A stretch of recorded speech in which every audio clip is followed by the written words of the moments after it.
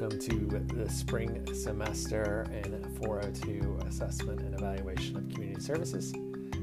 This is your Musings on Evaluation podcast.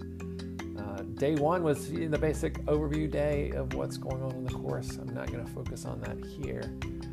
What I want to briefly talk about is what is your story? What is your why? So I told my story in class on the first day. I told my story of a program, a service that impacted me, that led me to where I am, that led me to want to make a difference.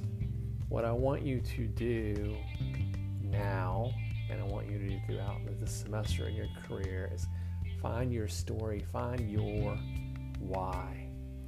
Most, probably all of you are in the major you are in because you want to positively impact the communities we serve. That's your why. Oftentimes that comes from a very personal place. Find that place, find your story, find your why. When we're doing assessment evaluation, we're in the technical stuff and you're wondering, why do I need this skill? Why do I need to know what a correlation is? Why do I need to be able to write measurable objectives? What does it matter how my survey is designed?